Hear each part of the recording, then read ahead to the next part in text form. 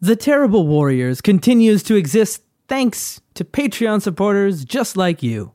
Find out more about how you can support the show. Visit patreon.com/terriblewarriors, and maybe you'll be joining in on one of our monthly private games. Today on The Terrible Warriors, we take a break from the table game to speak to old friends. Hot on the heels of their success of Things from the Flood, we called up Thomas Haremstem from Free League Games to ask if he would talk to us about Things from the Flood and The Forbidden Lands, the game we're going to be playing next. And to our immediate surprise, he said yes. What follows is a wonderful conversation between myself and Thomas, and next week, the very first episode in The Forbidden Lands. But before we get to talking about The Forbidden Lands, I opened up with a question about Things from the Flood. Because I needed to ask Thomas about this game. It's not the same as Tales from the Loop. It is something entirely different. It is, yeah. It's a standalone. We call it sort of a sequel game. It's set in the same universe and it shares the same core mechanics. But it's definitely a standalone, full, complete game in its own right. And it basically continues the story from Tales from the Loop and moves into the 1990s, whereas Tales from the Loop is set in the 80s, of course. And that changes quite a few things. It's also, of course, the world has changed, but also the characters you play are older. So you can actually play the same characters if you want to, being a couple of years older. So instead of young teens, they will be older teens and, of course, struggling with different kinds of issues. You'll still have that those strange machines, robots and stuff going on and mysteries to solve, but the sort of personal stuff that's always also part of Tales from the Loop has a bit of a different flavor in Things from the Flood as the characters are older. One of the bigger things I've seen too in the promo material I've been going, it's like you can die now in Things from the Flood. Why the decision to make, because that was one of the key buy-ins for Tales from the Loop, was understanding that, you know, with all the stakes that are going on, the kids aren't going to die. Mm-hmm. And so this is going to be a different kind of game than that. Yeah. And in Things from the Flood now, those stakes have been put back on the table. Yeah. Why that decision in particular for Things from the Flood? Well, it's having the kids not being able to die in Tales from the Loop sort of sets it's a rule, but it also sets a tone for the game in a sense that, yes, you can end up in trouble, bad things can happen to you, but you're not going to get killed like in most other RPGs that are quite combat oriented. This is not that game. So it was sort of an important thing to have in the game to make that distinction. Moving into Things from the Flood, it's still not a combat focused game, but we needed to this change that this time you can actually die. It sort of emphasizes the change in tone between the two games, because that scenarios that you play will also have a darker tinge, a bit more danger, a bit more weirdness, and being able to actually lose your character sort of ups the stakes, and that's a theme that sort of carries through the entire game compared to Tales from the Loop. So the purpose of this rule is it's mechanical, yes, but it also has a symbolic value to sort of underscore the theme of the game, that you actually can die, even though it might not happen very often.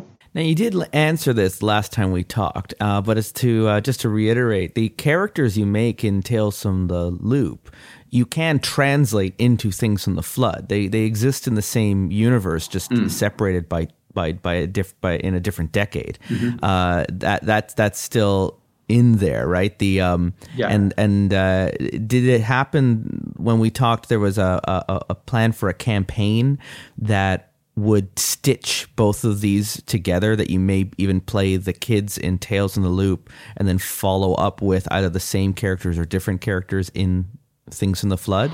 Yeah, actually there is we're releasing a campaign alongside the main game. It's called Out of Time, and it has a time travel theme in it. And those scenarios in there are 3 scenarios in this campaign, And they actually tie together the eras of Tales from the Loop and Things from the Flood. The campaign is mainly written for Tales from the Loop, so the core setting is actually in the 80s. But you can use this campaign to play in the 90s as well. So it sort of puts these things together through the use of sort of time travel being the theme. So yeah, that has been done, and that's being released alongside the core game, or at least maybe a little bit later. But I love that. It kind of makes me think of It. Yeah. With the with the two, you got the adults in that case, and then the kids, and they're all kind of, they're the same characters working together over this big plan, separated by time. Yeah. It's exciting. So help paint this picture for Things in the Flood, because things have changed in the Maloran Islands where we hung out with the kids in the 80s. Yeah. I remember that the setting for the 80s, things are all like relatively optimistic in a time with like crazy cool new technologies and this big old loop that's been built under town, and weird things happen, but it's still quite this plucky kind of universe with the kids going out into the woods at nighttime and staying out past curfew and getting up to trouble.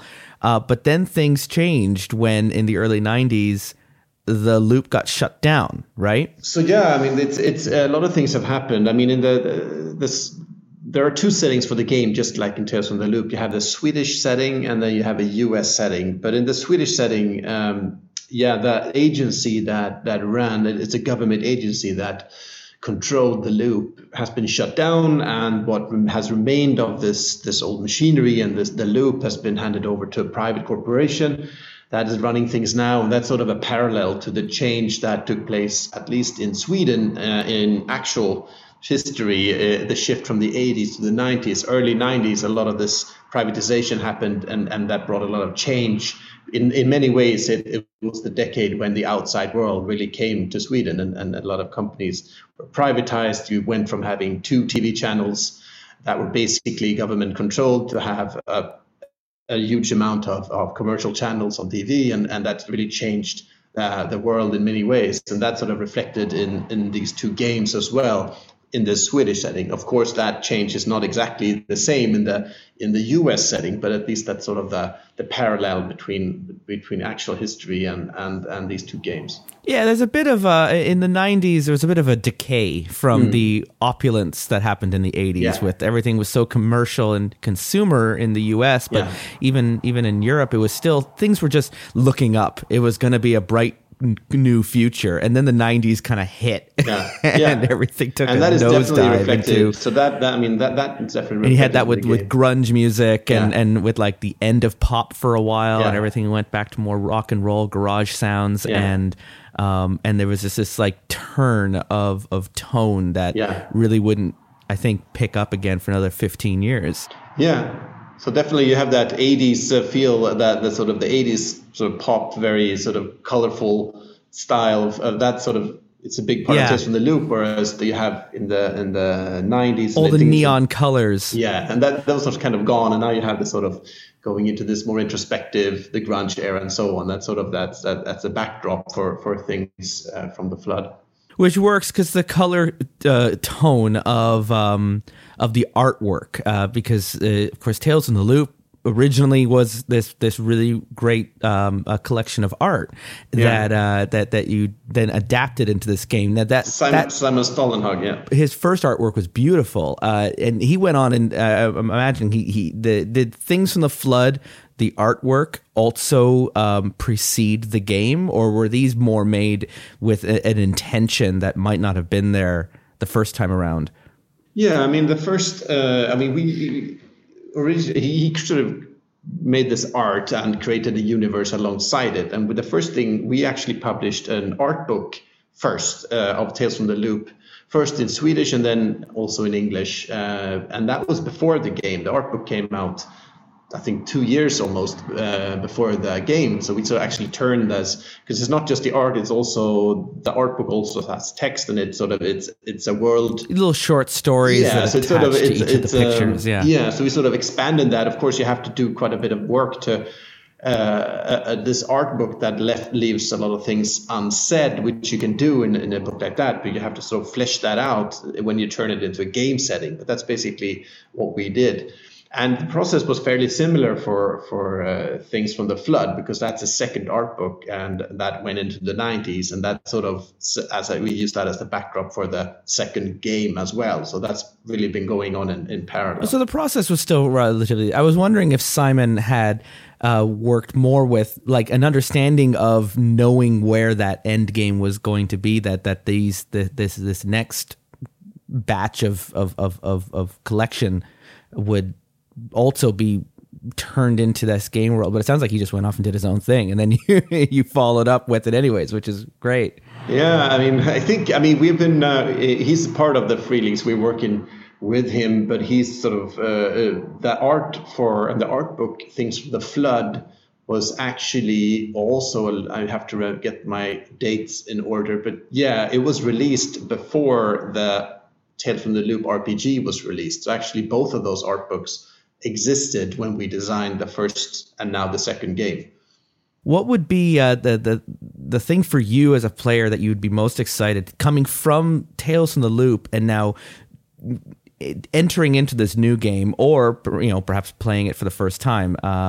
What's that one thing that really hooked you into Things from the Flood that may not have been apparent in Tales from the I keep mixing up Things and Tales. I know it's a tongue twister, but like for me, Tales from the Loop was this great like nostalgic trip and bringing me back to running around in the fields with my brothers growing up in the late 80s, and now.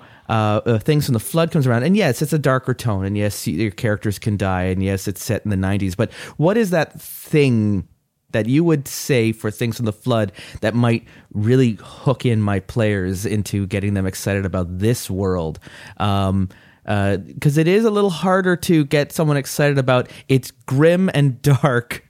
And it's something that we talked about, that that Tales from the Loop has a very immediate appeal that is sort of and also sort of quite timely in this era after Stranger Things and so on. It's sort of that kids on bikes thing that a lot of people have a nostalgic connection to, and it's a very easy to relate to. Moving into a bit of a darker era the appeal might not be as immediate, but in many ways I think it can be even more sort of interesting to play, because you can sort of explore these darker themes, and you're not sort of, you can move beyond once you did the kids on bikes and you had that fix, and you sort of, I think, we should still play Tales from the Loop. I don't think Things replaces it at all. I think you should play both. But if you once you've sort of graduated, in a sense, I think the next place to go, I think it's a very interesting place to be, is to go into Things from the Flood, to sort of dig deeper in a way. I certainly had a few friends with Tales from the Loop that felt like they originally would play it and then they would hit a ceiling of, this is as much as the game can offer us, because there are certain things that you're asked as players and as game masters to just not put on the table, and not just with death, but in terms of the way the tones work, the way the mysteries and mundane life, and you always have to kind of expect that at the end of the adventure, things are just going to return back to the way they were, and you go back home and no one's going to believe that any of it ever happened. And there's a bit of a cycle to the stories, that you play that enough and eventually you hit a ceiling in the narrative where you want to go further, to do things that are going to have irreversible consequences. That doesn't really happen by default in Tales from the Loop. And it sounds like that's what Things from the Flood, at least from my impressions of it, flipping through the through the material.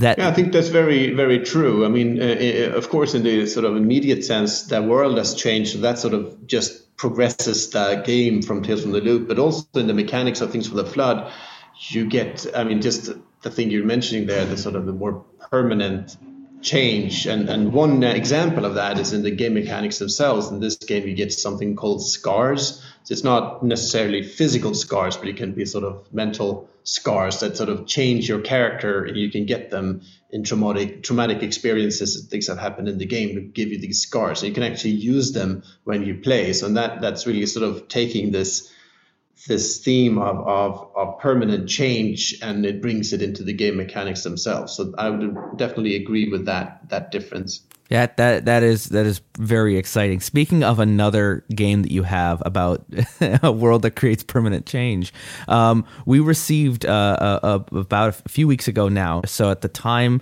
of this interview, I'm hoping to release it immediately preceding our playthrough of Forbidden Lands. So Forbidden Lands is it really, you told it to me about last time, but after seeing now the materials, I'm holding the book in my hand, this love story to Dungeons and Dragons and that classic role-playing experience that you might have had in the 70s or the 80s, but with a very modern understanding of game design. And how did Forbidden Lands come to be? Because I look at this and it's so fully formed, this world that you've created, the backdrop for the game, but also the artwork in it is all this classic like ink sketching, and the character sheet looks like it's almost hand drawn.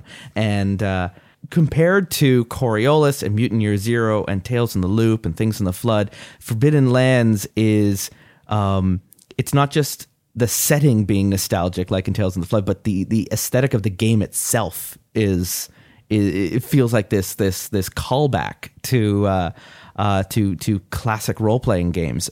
Why Forbidden Lands? Yeah, I mean, it really is our tribute to classic, old school fantasy game role playing that we have, we did as kids and also as adults, and it's sort of really the way it was. It's really is a tribute to that, and also, I mean, it's some of the artists, the main artist that you mentioned, the art there. That's actually one of the starting points of this game. Is that this guy is called Nils Gullikson, and he was the most famous RPG illustrator in the 80s. So this is actually one of the starting points for this game was actually when we did an art book with his work. He collected all of his old art from the RPGs in the 80s, the Swedish RPGs in the 80s, and we collected this into a big art book. And then we actually got the idea to build a game around this type of art. So now Forbidden Lands actually has mainly his art in it, some old pieces and some new pieces, and also another artist who sort of follows in that same style. But that sort of was one of the starting points.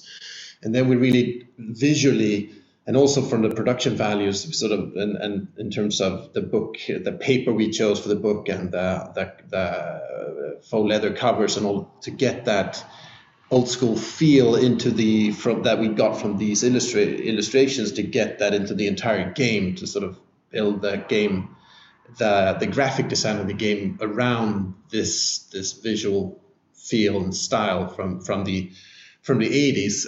But then we didn't want to, I mean, that was like the one part, and the other part is the game design that sort of is under the hood or under the surface, that we wanted to bring in modern themes and mechanics that we have developed in Mutant Year Zero. I would say is the closest game mechanically to Forbidden Lands, but we have sort of taken that to the next level as well, and sort of with the travel rules and a lot of other things that we sort of brought in there. But I think it's sort of that mix between the old school feel and style and the more modern game mechanics is sort of where we want this game to be, and that's sort of what makes it separate and a different thing.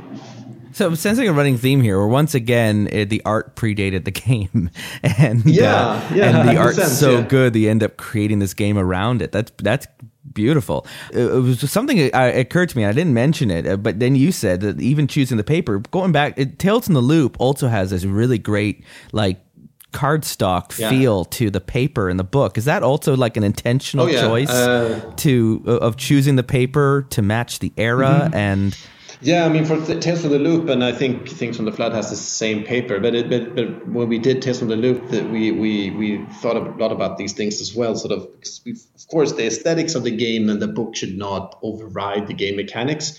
But I think both are important, and you sort of have to make them work together and in the same sort of pull in the same direction. And that's really what we have been trying to do with all of our games. So this sort of uncoated, sort of raw paper that we use for Tales from the Loop kind of fits with a theme, and it's kind of a cream color paper that sort of get that kind of old school, that's an old yellowed tone.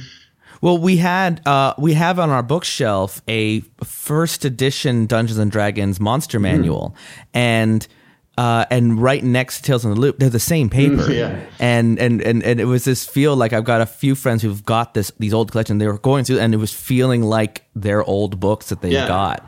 And it was something that everyone who knew what these books felt like remarked on as they were flipping through the pages. And I had a similar reaction when I bring Forbidden Lands out of its box, and they're going, okay, all right, show me this new game that you've got. And then oh wow, and then they all want to just hold it and touch it and start flipping through the pages and looking at it. And there's this like immediate connection to the book as soon as you see that faux leather cover that you mentioned. I think that's really and it sucks you in. Yeah, I mean, and that's sort of this. We had that same kind of discussion when we did Forbidden Lands, that we wanted to have that kind of raw, uncoated paper with a black and white line art thing. I mean, a lot of games these days have beautiful concept art and full color and very glossy pages, and that can be right for some games. I'm not saying it's always wrong, but for Forbidden Lands, we wanted to go in a different direction, and this kind of fits so well with the old school theme and the illustrations to have also in the sort of paper that we use. Yeah, no, it's almost like it's this acoustic. Almost if you're thinking like of a musical theme, it's very unplugged and stripped back to these core basics. Speaking now to my players, that because this is going to play right before that game, and to people that are just considering Forbidden Lands now, because it's still a very new game. What should we be prepared for going into that first? Because the very first time we play this, it sounds like we're not going to live for very long before we put one of those tombstones down on a map and have to start over. This is the most survival heavy game I have read in some time, where I mean, it almost feels a little bit like Dark Souls or something like that. With that, be very sure about the kind of combat you're going to be going into before you go in, because if you're not ready, it can go south very quickly. What words of advice or I don't know, threatening omens you might share with our players just before we're about to go into the Forbidden Lands here for the first time? Yeah, I mean, it's definitely a game where, I mean, if Tales from the Loop is a game where you cannot die, that's not this game. Forbidden Lands is on the other end of that scale. I think it's so that's something you should be ready for. It's a sort of, there's definitely room for amazing things, but it's a low fantasy game, and it's quite harsh and gritty, and it's a deadly game. There is just no way around that, and that's part of the theme of this game, that it's life is in the Forbidden Lands is quite cheap, and you won't live forever, and that's sort of for the victories that you do get, you will cherish them all the more, because they will be hard fought, and you will risk death at every turn basically, and even experienced characters, you won't sort of level up and then be completely safe from low-level monsters or anything. Even if you sort of level up and you can get better, but you can still get killed by a chance attack if you're unlucky, and you sort of have to get ready for that. There's definitely it doesn't mean that it's just up to chance. It's definitely up to you to plan wisely and to fight wisely, but there is that risk of dying is always going to be there. This does feel like a game where, as players, I would recommend start taking notes at the table and don't just rely. If you find a particular creature that you encountered, you learn their weakness, write that weakness down, because this is not a game where you can just go toe to toe evenly all the time, and you want to just because they're going to exploit your weaknesses as much as you should be exploiting theirs, and learn how to run away. Yeah, exactly. I was going to get to mention that too. This is a game where there is no dishonor in running away. You will have to flee at some, and that's just common sense. So don't feel you have to sort of fight to the death every time, because probably you'll be on the losing end of that fight any number of times. If you don't have the silver on you to fight this particular monster, then get out of there, find the right weapon, and then go back, and maybe they'll still be there in a few weeks. And that kind of works in the game as well, in the sense that there is no linear path to follow, and that's the other key thing in this game, is that it's a map-based game. It has quite comprehensive, but not, rules and guidelines for playing exploration type game, a sandbox game where you travel where you want to, explore what you want. And that also means that if you run up to some monster that is just too badass for you to handle, there is always something else to explore. There's always another way to go. It's not you have to pass through this particular point. You can always choose your own path, and that's also very important. I've been speaking recently with some people who run very classic D&D games at a place I've been running games for, and they're also the mind of the best kinds of games are the ones where combat is the last resort, where it is only one of the three pillars of role playing. It doesn't have to be your entire game, and this is I think Forbidden Lands is going to temper my players into thinking of other options when they're going through a ruin. And I'm reading also the rules on building strongholds, but also going like, no one's going to survive long enough to get that far. You never know. That's just not. That's so great that you wrote that in, but I just don't see how anyone could ever live long enough in these lands in order to pull that off. So. Thomas, thank you for joining me and sharing the stuff about Things from the Flood and Forbidden Lands, which we're very excited to be playing soon. As I asked last time, what is on the horizon for Free League, or are we just focusing right now on these recent releases? For right now, our immediate focus is, Forbidden Lands is out. We're working on an expansion for that, so that's more news to follow on that in a while. Things from the Flood is not yet out. We just received our first reference copies of the game actually to the office here, but we have yet to send it out to the Kickstarter backers, and then after that it would be in stores probably in May. So that's still some way to go on that, of course. But and then we have some other interesting projects in the works as well that I'll have to get back to you on. It's a bit too early to spill. Oh, we'll speak in the summer then. Yeah, that sounds perfect. Yeah. Great. Thomas, thank you so much for joining me. And we will be in touch about these expansions and the release of Things from the Flood. Congratulations on the success on both of these games. I know that Things from the Flood hasn't been released yet, but in my mind, it's still already a success story from the Kickstarter and from the things that I've been reading, and I can't wait to see how that all plays out. Very cool. Thank you. Thanks again to Thomas Haremstem from Free League Games for joining us for a conversation. We hope to talk to you again soon. To find out more, be sure to follow them on Twitter at FriaLigan. The link is in the show notes. Why don't you follow us on Twitter as well at Dice Warriors? If you haven't already, consider subscribing to the podcast and leaving a review either on iTunes or Stitcher or wherever the hell it is that you get this show from. And as I mentioned, this show would not be possible without the support of our listeners at patreon.com/Terrible Warriors. They gain access to special debrief episodes, private games that we run every month, and postcards sent to them in the mail. Next week, we venture into the Forbidden Lands. How will our adventurers fare? Well, come back to us next week to find out. Right here on the Terrible Warriors.